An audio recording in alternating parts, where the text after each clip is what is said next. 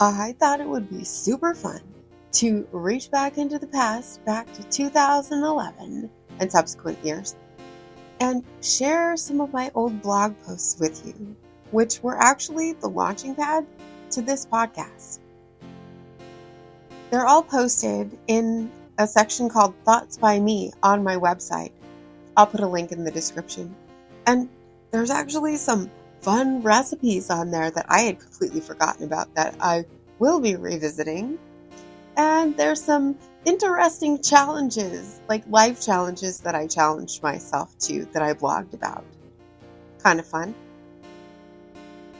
So let's take a blast to the past.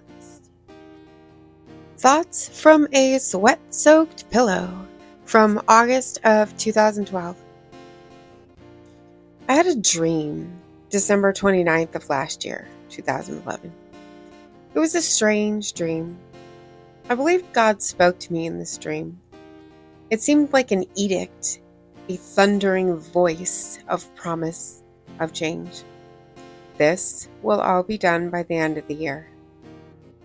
Even in 2024, this is still true. I can still feel His words reverberating through me, thundering through me. I knew without a doubt that this was no ordinary dream. I thought He was talking about quitting smoking due to the content of the dream and how badly I wanted to quit smoking. But I only had 2 days left before He could miraculously end my 20-some-year addiction. New Year's Eve came. New Year's Day came. Nothing happened. Yet, I knew I hadn't been imagining things, so I kept asking Him. Now, to back up a little, for the last year or so, I'd been having a little marriage and family trouble. Who hasn't had that? I was journaling one day and I wrote, I think God is going to give me a new husband. But I felt in my spirit that He would be the same man physically. The whole idea felt unfinished, like there was more to it. Well, I'd found Stormy O. Martín's books, Power of a Praying Wife and Power of a Praying Parent, and was diligently praying through them. My friend and I were getting together, whether in person or by phone, weekly, to pray for our hubbies and our kids. One of the first prayers in the book says, "Give my husband a new wife, and let it be me." I knew I'd found the missing part to my new husband. Now, how to accomplish that? So here I was in January, and I'd had this revelation. I was being told that 2012 would be my year, a year of total change, a year of true growth. In June, my husband asked me for a divorce, very calmly and rationally and out of the blue. I knew my marriage was off kilter, but was completely sideswiped by this request. His reasons: different beliefs in God, my over-involvement in the church, different child-rearing styles, the fact that we had absolutely nothing in common except our last name and address, the fact that we had no idea how to communicate with each other. Bottom line, the reason he wanted a divorce is because we're both human. The time for change had come. We needed to fix our broken relationship now.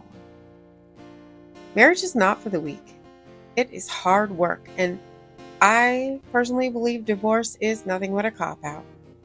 We all come from different backgrounds, beliefs, ways of thinking, you name it. There are a million different opinions on the same subject. It's all about figuring out how to change the way we see things, our perception, and how to prioritize what is really most important in our lives.